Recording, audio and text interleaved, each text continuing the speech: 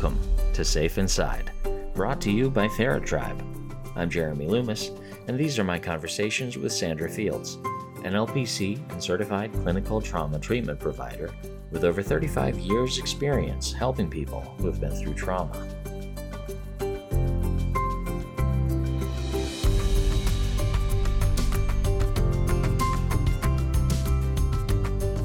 Welcome back to Safe Inside, the podcast brought to you by TheraTribe. I'm Jeremy. And I'm Sandy. And today we're going to talk some about steps in the healing journey. We're going to talk about creating structure. Yes, I want to clarify a little bit for some of the therapists out there who may be following us.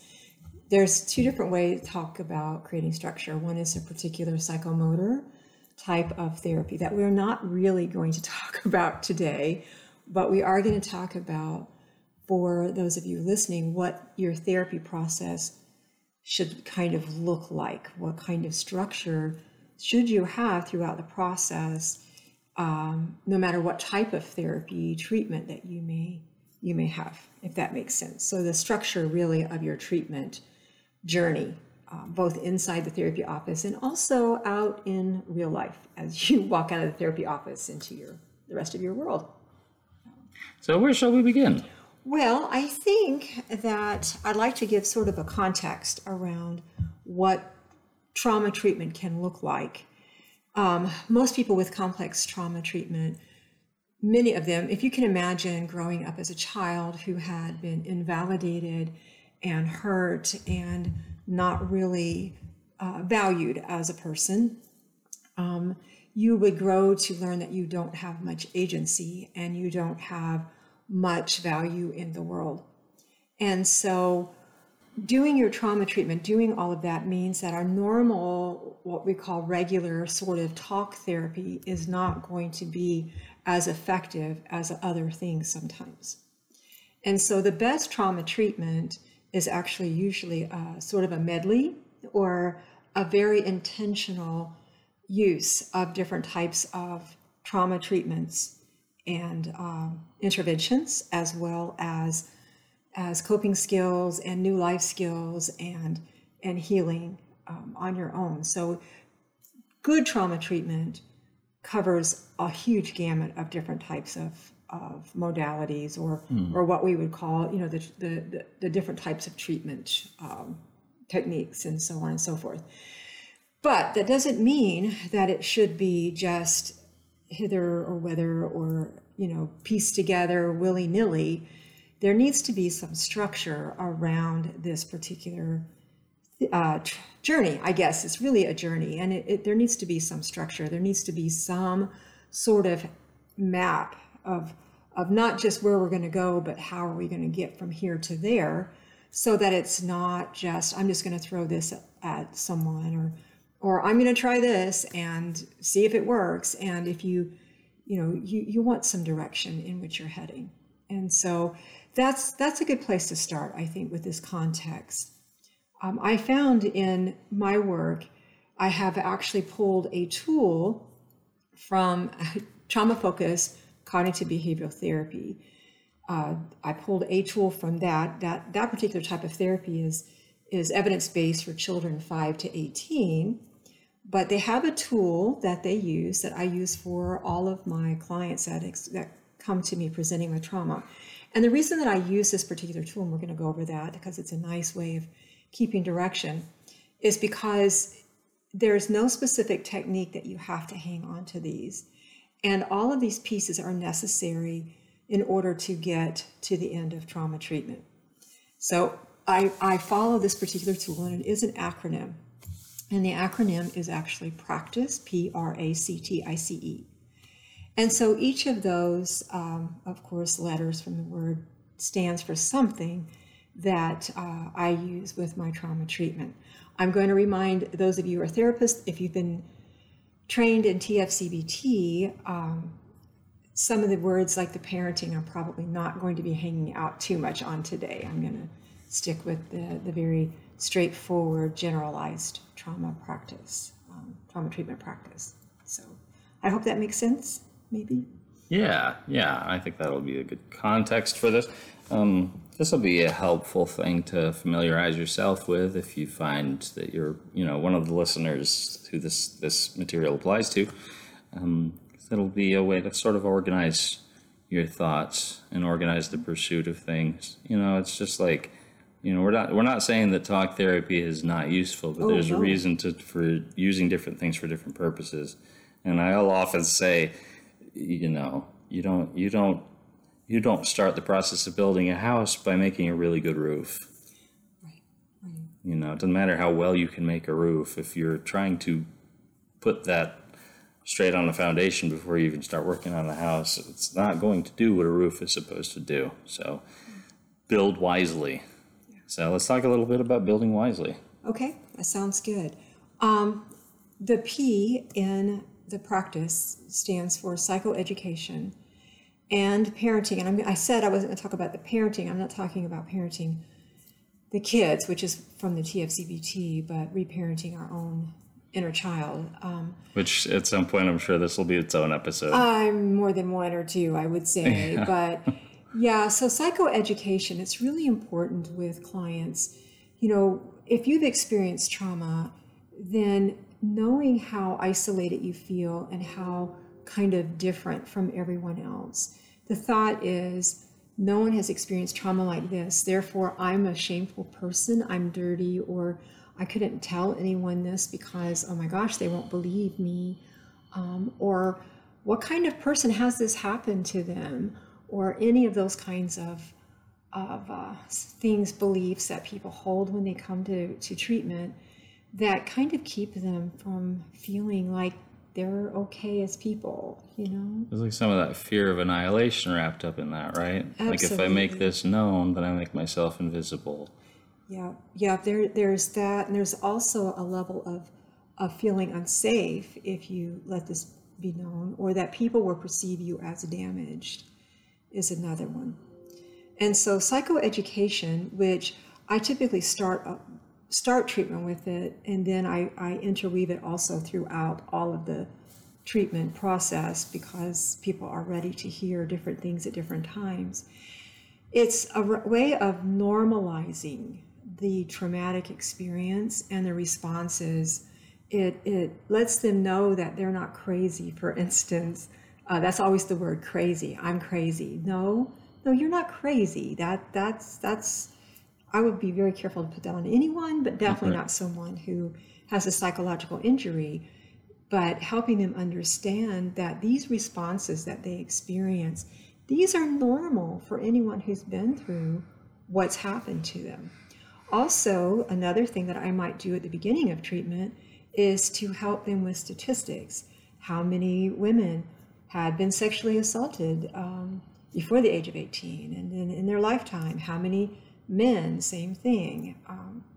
What does that look like depending on the client? I talk about, if, for instance, as we're talking about sexual abuse, if they had been abused by someone that they knew, we talk a lot about stranger danger to children, and yet 90-some% of, I think it's 96 or 97% of sexual assaults on children are by people that they know. And so, they may have had these ongoing traumatization for years. They never said anything because their uncle, who on the other instances was, seemed like a nice guy and everybody liked him, or it was their dad and there was some shame around that, or their grandfather. It's usually a male, but not always, but almost always a male. So I'm speaking in those gender terms. Yeah. So helping normalize that experience. And so that might look like, in a session, me showing the statistics or sharing some worksheets from the National Child Traumatic Network, Stress Network, for instance, or from the National Institute of Mental Health, or from SAMHSA.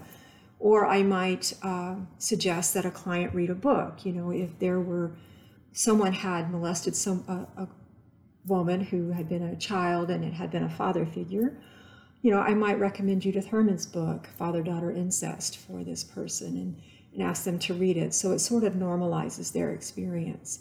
And in case you missed it from the terminology, because I'm sure this is going to be new to some of you, this is the education in psychoeducation. Mm-hmm. This is where we're kind of giving you a framework for making sense of some of what's happening.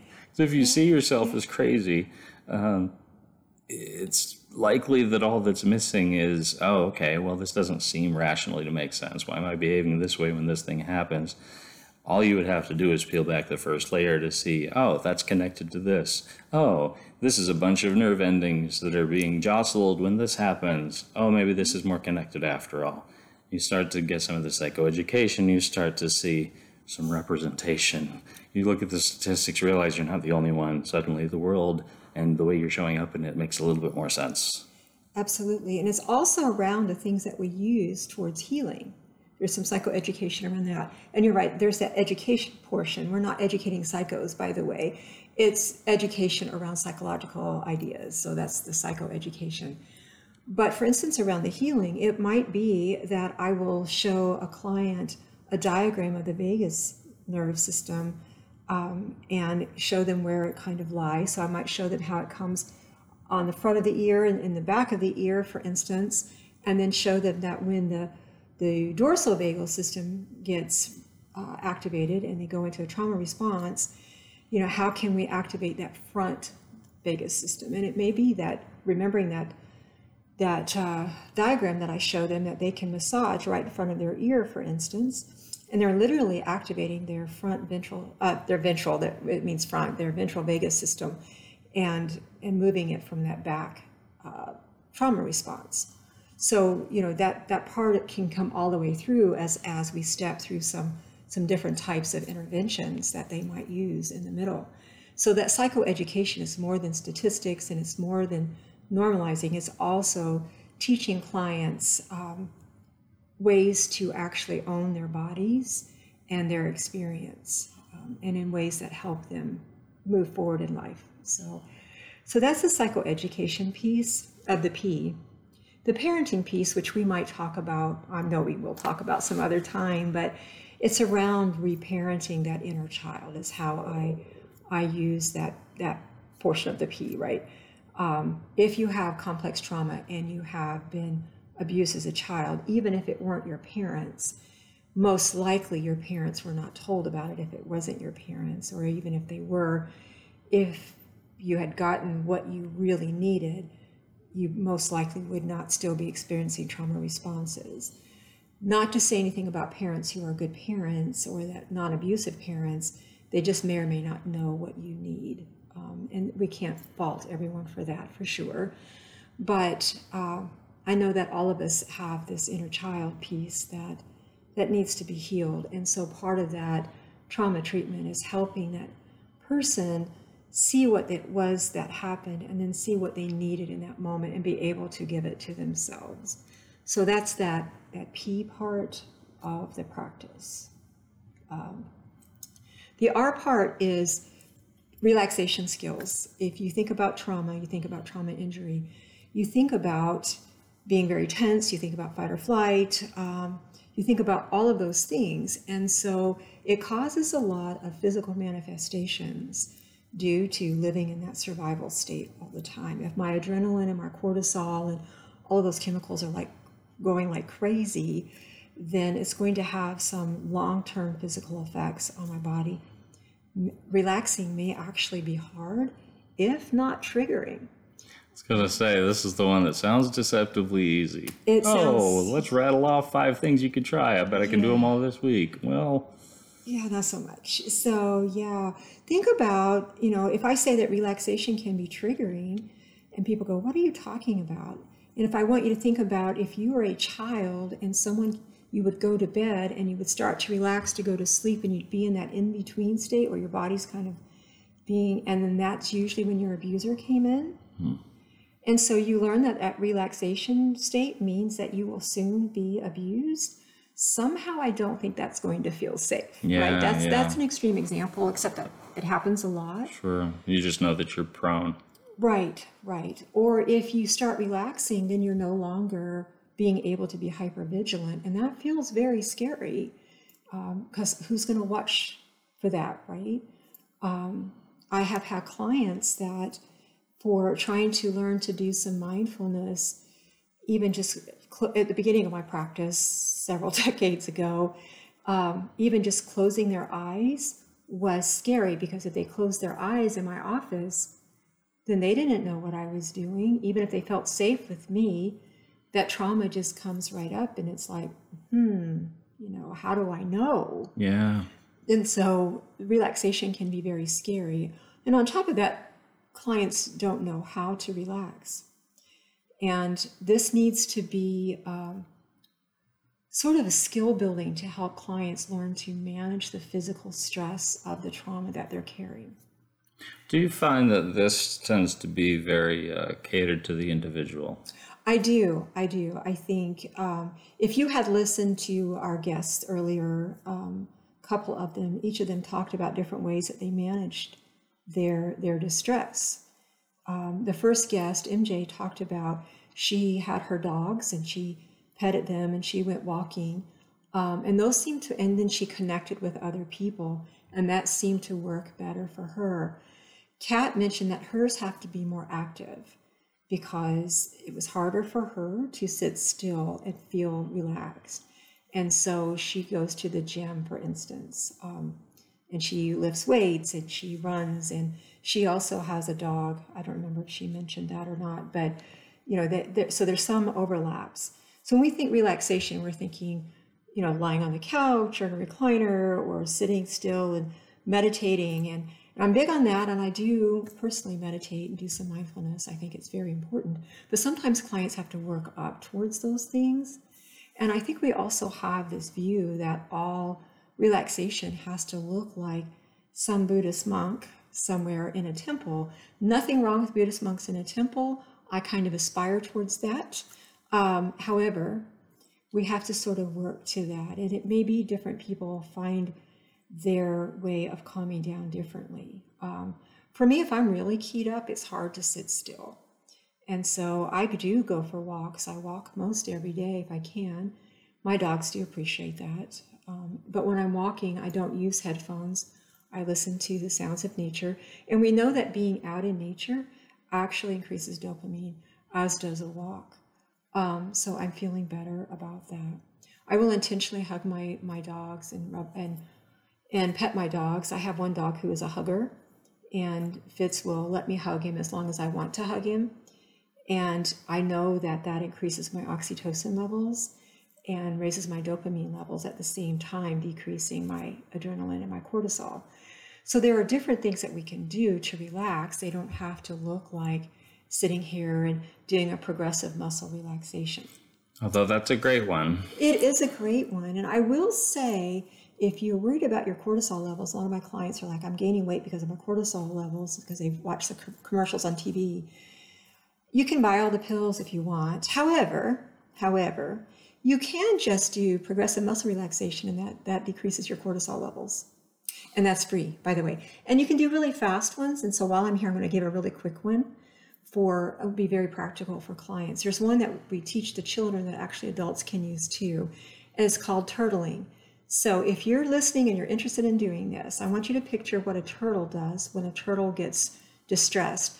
It contracts back into its shell. And so that's what we do with our body. We just pull in our muscles as tight as we can, and we hold them for just a few seconds, just as hard as we can, and then we let go. And it's really that letting go in that moment. It's like we used to talk about squeezing a lemon as hard as you can for as long as you can, and you let it go. This is just squeezing everything together in your shell, and then just pop out of your shell all of a sudden. And just doing that a few times can decrease your cortisol levels. So if you're worried about your weight and cortisol levels, there's a freebie for you. And that's a good one, because it's one that doesn't take a lot of time or energy. Mm-hmm. And if you struggle with all or nothing thinking, it might be hard to let yourself stick with things when you see, I have such a small capacity for even doing this one thing, so I won't do it at all. I know this is easier said than done, but if you can give yourself permission to start small, these are things that you can gain capacity for. Yes, and thinking of those things, there's a couple other ones that are very easy to use at the beginning. For instance, buying some cheap bubbles, the bubble solution, with one that you blow, not one that you wave around, but one that you blow through. And blowing bubbles. When I had an office, an actual office, it wasn't just virtual, I used to keep a basket of bubbles in the pinwheels in my office, not just for children. I have had war veterans take the bubbles and tell me how helpful they were. But blowing out is the bubble, that long controlled exhale moves you from the sympathetic nervous system to the parasympathetic nervous system, and it calms your system down. But because you're blowing bubbles and you're not relaxing, it doesn't feel threatening if relaxation is a trigger for you. So blowing bubbles or blowing one of those pinwheels that spin around from the dollar store.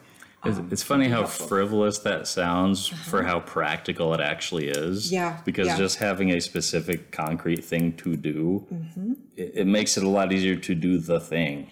Yes. And after all these decades of working with people, I've yet to find anyone who associates bubbles with trauma. And so the cool thing is, while you're doing that, watching the bubbles is a mindful activity. Plus, it also brings joy to most people. So bubbles and pinwheels. I know that sounds silly, but like you said, it's extremely practical and it actually works. The biology is behind that. So don't be afraid to get bubbles at the store for part of your art. The A is affect regulation skills. In counseling and psychology, we talk about affect, but really we're talking about, that's our emotions. And so we want to be able to regulate those. With trauma response, a lot of times we are unable to regulate our affect. If that becomes really large, if we have a huge problem with regulating our affect, we might end up with a diagnosis like borderline personality disorder, a version of a pattern of trauma responses that sometimes is labeled this personality disorder, which we talked about before. But if you've experienced complex trauma, affect regulation is a challenge for you. And it's not just around the trauma a lot of the time, but a lot of time it is around the trauma. So this is when we help people identify how they're feeling, for instance, because if you were that child who was invalidated, then your feelings don't matter. And so you probably didn't learn to put a name to how you felt. You didn't have an adult look at you and go, oh, are you scared right now? Or I can see that you're really angry. Or, we didn't have adults do that. If we were abused as children, that didn't happen. And so just naming how we feel can be just a new language, totally. And being able to discriminate between being frustrated, irritated, and angry, being able to know that and then know how to handle that. So we learn to identify first the feelings, and then how do we appropriately express these feelings? Anger is one of the many emotions that for children who have been abused and are now adults, anger is an emotion that they were not allowed to have. And yet, they had it. So they all think they don't have it, or they have it and they express it inappropriately, like too outwardly, because they don't have any regulation over this, because they weren't allowed to express it. So learning that being angry is actually okay. And sometimes it's an appropriate response, an outrageous anger. If someone violates your boundaries, seems to be pretty appropriate. But it's what you do. How do you express that in an appropriate way? Hitting someone's not appropriate. I feel angry and will no longer allow you to abuse me. That seems pretty appropriate. And so you learn to do that under that A. That's a complicated one, isn't it? Because in a very broad, general way, we learn what requires immediate response. We learn to respond to threats, or we learn to summon motivation when we have to meet a deadline. But then if you have this thing that is already through patterns of behavior at home all through growing up, you're already, oh no, don't pay attention to this, dismiss this, this doesn't matter, you don't matter. Right. And then after that, to have to start believing that it matters because it's you, Right. when you spent your whole life learning that you yourself don't matter. there's the whole process of having to resensitize to a thing mattering to begin with, but it's extraordinarily challenging to attach value to something when nobody has been there to hold it. Right, right. No one has shown value. If we think about our currency system, really our dollars are pieces of paper that are printed. Actually, I hardly ever even carry the dollars anymore. What I have is some digital marker somewhere of my bank account balance, right? All that gives that worth is a general consensus that this is valuable. It's not tied to gold anymore. It hasn't been since, I think, the late or early 80s, maybe late 70s, whenever it was. It is just a perception of the value. If we think about the stock market, it's the same thing. It is a perception of the value. My home value is the perception of the value. That is where the value is, a general consensus. So if we grow up, like you were saying, and we are invalidated and we're shown that we have no value, and the general consensus is we are not valuable. How are we to develop a sense of value if the general consensus is we are not valuable? Where do we get that sense of value, right? How can we maintain a sense because it will feel insane if you are if you believe that you are the only one who places value on a thing, then it's easier and easier to second guess yourself. Yes, I remember being a teenager, and we think we're so wise when we're teenagers, and I fancied myself as a poet, whatever, and I can do haikus because who can't do the syllables, right? But I remember one line of a poem that I wrote, and it said, "Lunacy is a minority of one." And that still rings to me because it feels like, it doesn't mean that it is. That's how it feels. It feels like if I'm a minority of one, then I'm the one with the lunacy. I'm the one who's crazy. I'm the one who is insane. And that's not necessarily true, but we believe that. And the other thing I want to be very careful is we're talking about the worth, and I equated human worth with currency worth. First of all, I don't want to do that. But the second thing is human beings have an inherent worth. Our currency does not. Our currency is what it is. I like having worth, but it's not an inherent worth. It's inherent worth just because we decide to give it worth. But human beings have actual value just because they exist. And so it can feel crazy inside when I go, but I'm worth something. But then the rest of the world, and as children, our adults in our life are our rest of the world, and the rest of the world says, no, you're not. And yet there's this conflict within, and as we age and become adults, it's really hard to distinguish between, is it just me being like crazy, the lunacy being the minority of one, or is it me being right? I really do have worth. And so it's learning all of those things that we are allowed to have our feelings. We're allowed to be angry. We're allowed to express them. More so, it's not just allowed, we have the right. These are inherent rights that we have as human beings. We have the right to be angry. I can fall in love. I can hate fried chicken liver, which I do. And other people love it, you go, but don't around me because it stinks. I have that right to not like that. I have the right to not eat that. I have the right to protect my body and keep it safe. I have the right to say no. And as long as I have the right to say no, then that means I can say yes, right? You can't really say yes unless you can say no. Yeah, your yes can mean something if it was right from a place of agency, choosing it. Exactly. So we learn that we have agency around our affect, around our emotions. And so that's the A part of the practice acronym. So the C part is cognitive processing skills. And this, of course, like I said, the practice model comes out of a CBT-based treatment modality. However, it's really difficult to do any type of therapy if we don't talk about distorted thinking at some point.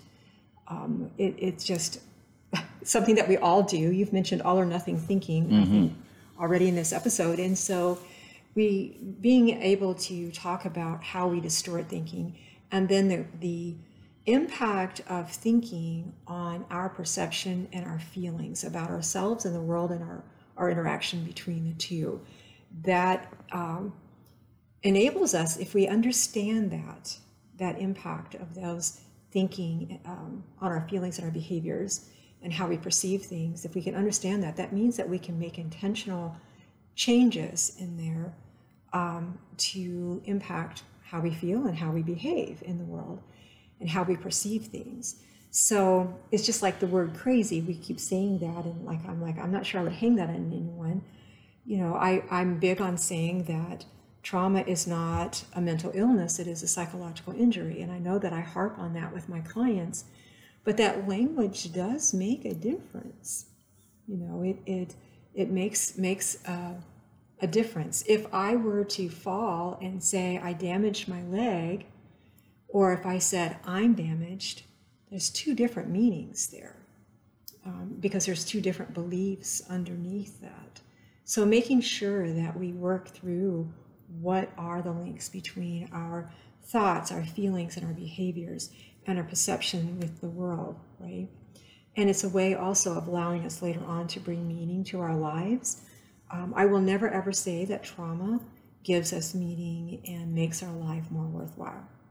I will say that we, through our trauma, show our strengths, and our strengths and our resiliency moves us to a place where we can create richer, deeper lives. And see, that's another reframe. It is a big reframe. It's a huge reframe. Right. I think about, the terrible things that happen in your life are things you make meaning of. And I have found that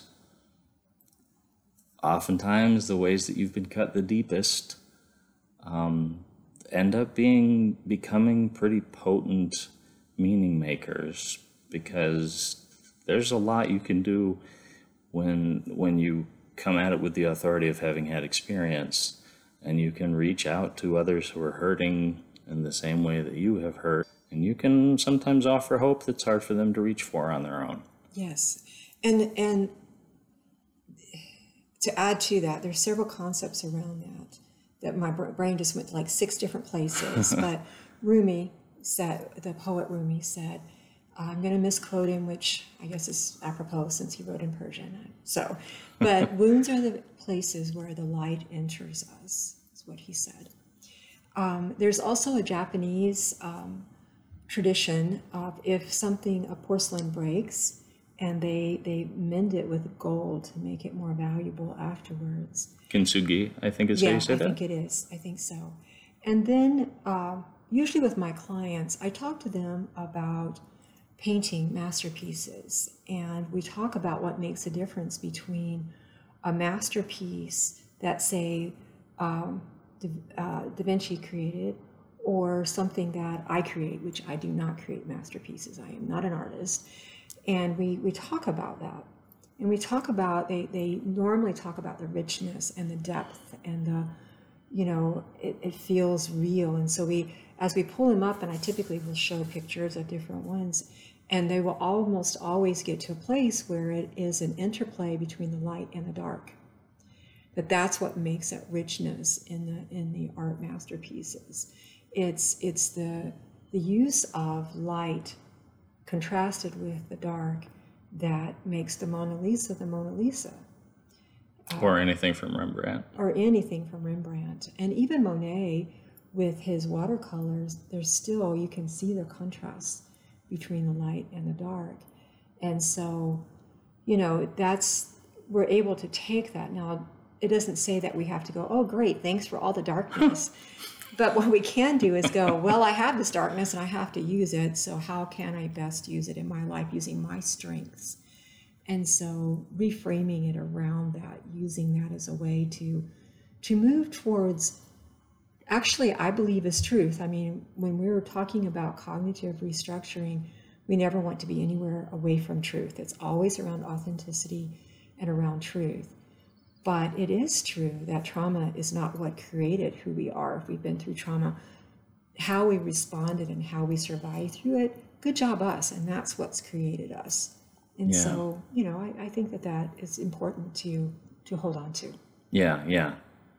I have a hard time with that. I think a lot of people who say this mean well, but people saying everything happens for a reason.